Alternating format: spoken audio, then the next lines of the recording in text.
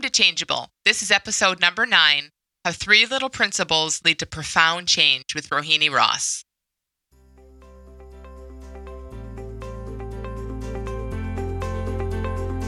You're tuned in to Changeable with Dr. Amy Johnson.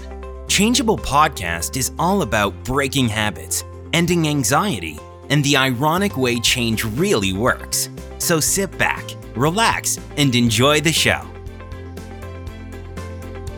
Hey everyone, and welcome back to Changeable. I'm excited to introduce you to my friend and colleague, Rohini Ross, today. Rohini is here to talk about the 3 principles, and the 3 principles really are the understanding that is behind this new paradigm that I've been sharing with you. And they are really the thing, if you can call them a thing, the package, the understanding that has by and far been the biggest influence in everything that I know and do and think and understand about who we really are. Everything that I've seen about how change really works and who we are as people and how our experience comes to life within us and what's there before our experience comes from the 3 principles for me, way more than any other influence. And that's the case for Rohini as well. So Rohini is a teacher and author and speaker about the 3 principles, and she's in the middle of something really amazing, which is called the Soul-Centered Series. It's a massive undertaking that she has put together, a 6-month live course, basically, with 6 of the original teachers of the 3 principles. So people who have learned directly from Sydney Banks and do this work and have done this work for 40 plus years. And I've been watching Rohini behind the scenes. I saw this come up as an idea and now become a real thing with, lots of people signed up and lots of excitement around it. And it's been really cool to see her understanding deepen and her respect deepen. And I know she has a deep respect for this. So when I thought about digging into what the 3 principles are, Rohini was the first person that came to mind. So if you are interested after you listen to this conversation in her Soul-Centered Series, where you can learn more about the 3 principles, you can find out more about that, more about Rohini at her website, rohiniross.com, and /Soul-Centered Series is where you'll find about the course in particular. But either way, I really hope you enjoyed this great conversation with Rohini Ross. Hi, Rohini. Thanks so much for joining us on Changeable today. Hi, Amy. Great to be here. Thanks for having me. Yeah, I'm really excited to have you here and talk a little bit more in depth about this new paradigm, what I call the new paradigm, and specifically about the 3 principles. And for everyone listening, I really wanted Rohini to be here in this particular conversation where we really dive into the principles a little bit more because, I know she's been really impacted by them. She shares them in lots of different ways out there. And she has a deep respect for them, and for like what we can talk about a little bit is how this paradigm kind of came about and the people who have brought it forward. So Rohini is hosting a really amazing opportunity, a massive project, a massive undertaking on her part too, of gathering some of the original teachers of this understanding in one place for one giant course where people can just learn so much about it. So we'll get into that, but I'm really glad to have you here, Rohini. I think it's going to be a great discussion. So maybe just start, if you're okay with it. This is always like the hardest question in the world, but just maybe say a little bit about what the 3 principles are. I know that's it's so funny. That should not be the hardest question, but it's a tough one sometimes. Well, it's easy to answer in a way that really doesn't mean anything to people, but it's hard to answer in a way that has meaning. So the 3 principles are the terms that define them are mind, consciousness, and thought. But what the meaning behind them is that all of these terms are pointing to how we as human beings have a human experience, how that comes to life. And so it's a way of pointing towards something that really can't be explained or put into words, but to try and make it useful and practical. And so really the principle of mind is the pointing to the fact that there is an intelligence and energy behind life that animates us, that, has seeds grow into plants, has acorns grow into oak trees. There's that intelligence that is greater than who we are, that just animates the life force. And we also have the ability to have our own thinking. We have thoughts that come to us. We don't really know where they come from. I certainly don't know where they come from, but we all have thoughts constantly, all the time. And really, that's what is the bridge between that intelligence behind life and what we get to experience as human beings. And because we have consciousness, we can become aware of our own thoughts. And we can bring those thoughts to life, and they come to life in us on a physiological level where we feel them as emotions and sensations. And we bring them to life in terms of what we create. So there's this bridge between the intelligence behind life, that's the formless energy, and the world of form that we live in. And the principles are a way of pointing to how all of that has an interplay together. Wow, that's a good answer.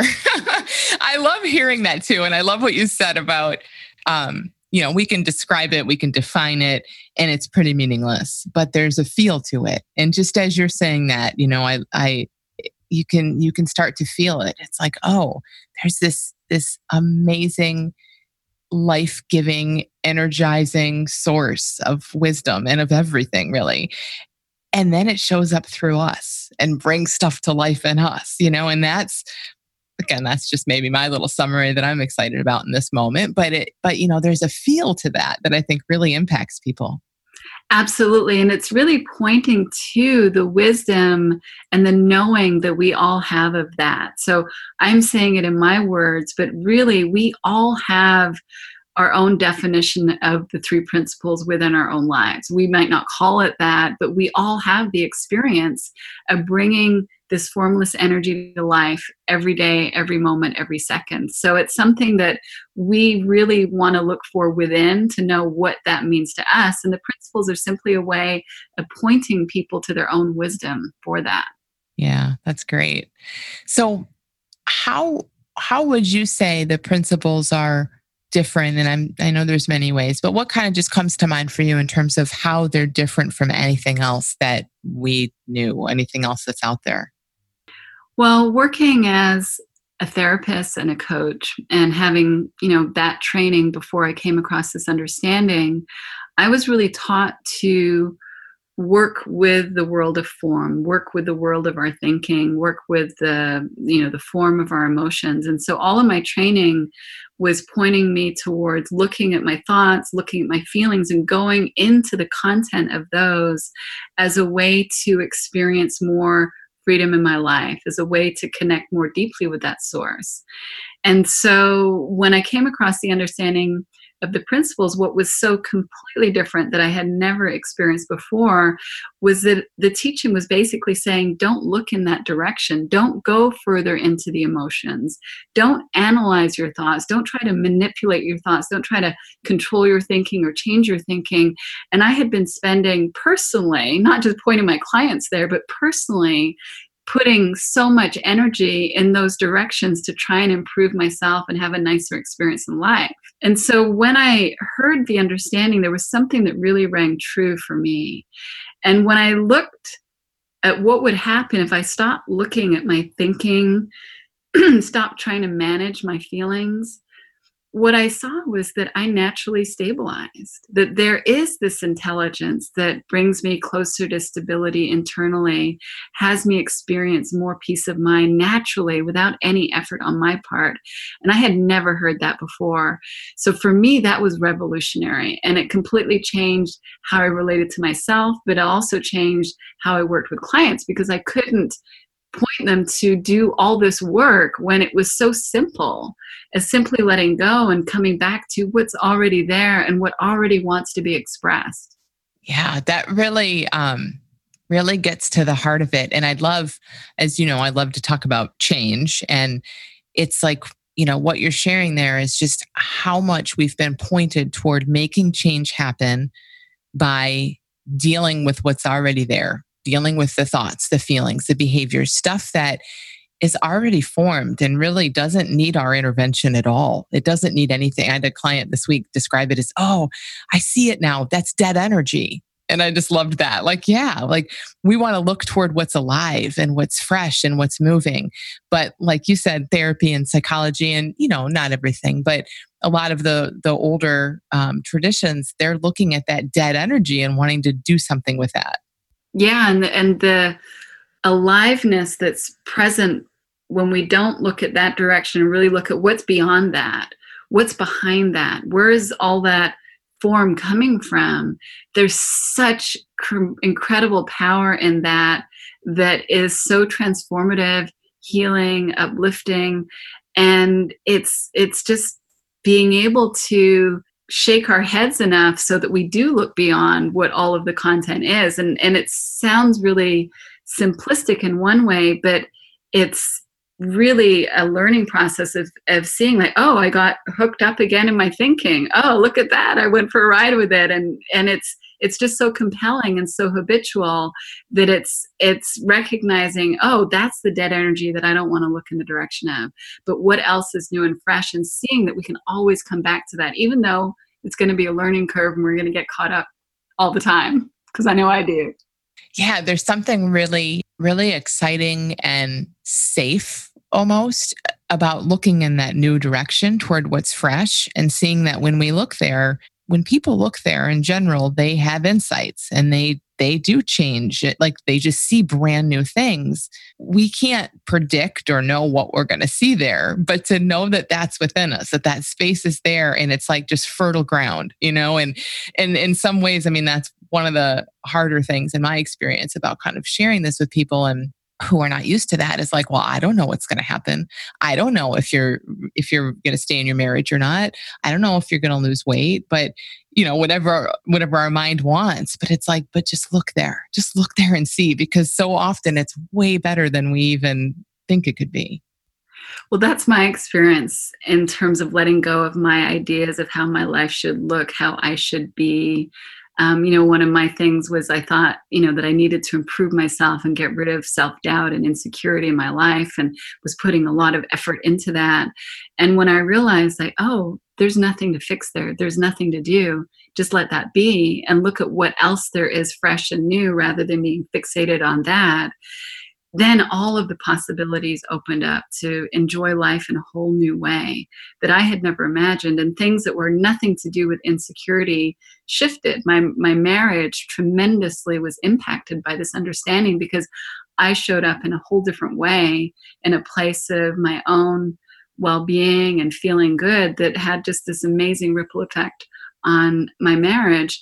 And when you talk about that safety, that security, like it is that there's such a relief in knowing the certainty of that infinite capacity to have fresh thinking at any moment, even though we don't control it. It is there, and it comes forward for us in ways that are unpredictable, unexpected, but always amazing as far as I'm concerned. How is your work with clients changed? Like what does that look like in just like a few sentences? With my clients, I would spend a lot of time going into the cathartic expression of emotion. So it would be kind of like a pressure release and really giving feelings a voice and kind of looking in that direction, and also then really looking at reframing limiting beliefs, really looking at what's not true in our belief system as a way to try and support people in breaking free from that. And when I experienced the level of freedom that I did from having nothing to do with any of those techniques, and really just having an insight, having my own insight that helped me see that I could take the pressure off of myself, let myself be myself, and that I was okay and that I didn't need to be fixed, it helped me see that my clients didn't need to be fixed. Like I didn't realize, but I was kind of seeing that my clients needed to be fixed because that was my orientation. And so I showed up in a different way in which I saw more clearly their wholeness, and that they didn't need to do any strategy or technique. All they needed to do was see their wholeness as well. And so that became the single focus of my work was to point people in the direction of their wholeness.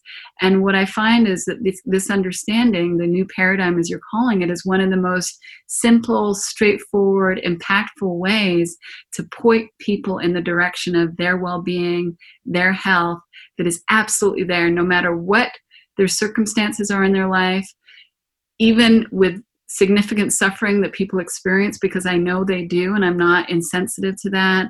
But even within all of that, we can still experience that well-being and peace of mind that is within us. And that is so empowering. Yeah, it is.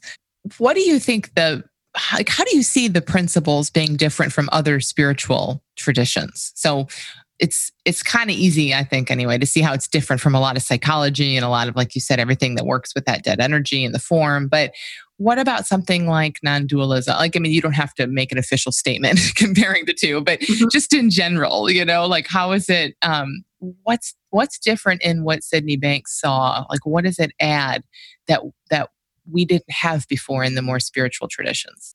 Well, for me, I hadn't come across any kind of spiritual tradition that didn't have some kind of ritual or practice associated with it. I think that all spiritual traditions, religions are pointing in the same direction. I think they're all different ways of looking in the same direction to this ultimate truth that is a mystery and beyond words. But what for me is different about the principles is that there is the simplicity and the lack of dogma around how to look in that direction, and that it really points people to find their own path and their own way rather than giving prescriptive practices and asking people to do this so that you get there. So, that I come from, and I love to meditate still. I will do it. I don't necessarily have as formal a practice as I used to, but it's like I came from a practice of yoga and meditation where I became very superstitious about it. I was thinking that the form of the practice was going to get me to my experience of who I am, the truth of who I am.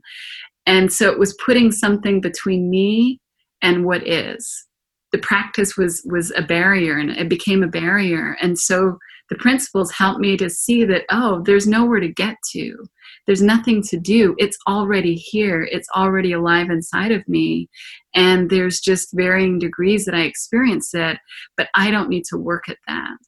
Yeah, that's it's huge. It's really, really huge. Like, it feels like as much as people can say, I get that the practice isn't it. The practice, I just do the practice because I like it, or, we're just human. And I think it's so human that when you do a practice all the time and it becomes intertwined with, your spiritual beliefs, like it starts to look like it, no matter what it is. So I love that piece of it, that we can do whatever we like to do, but there's nothing that we have to do. It's really about just seeing what's there already.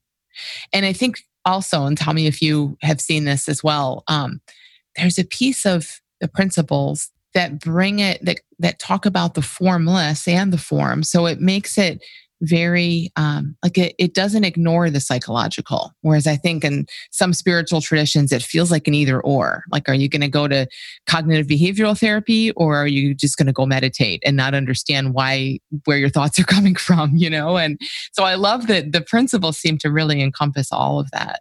There's a real practical quality, and that I think is what you're speaking to, is that it does talk about, it points in the direction of the formless source of who we are, but it also speaks to it in a way that is so practical that it helps us navigate our human psychology with so much more grace and ease.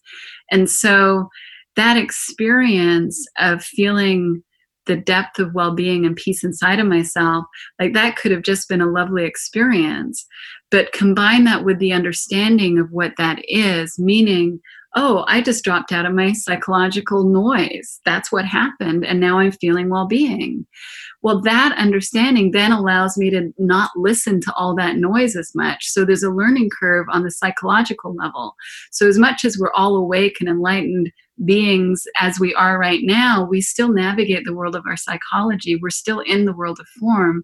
And so I find that I'm able to be in my humanness with so much more compassion, kindness, and grace with all of the weaknesses and frailties that entails. Yeah. And ironically, like not needing to change that. So ironically, it just doesn't matter.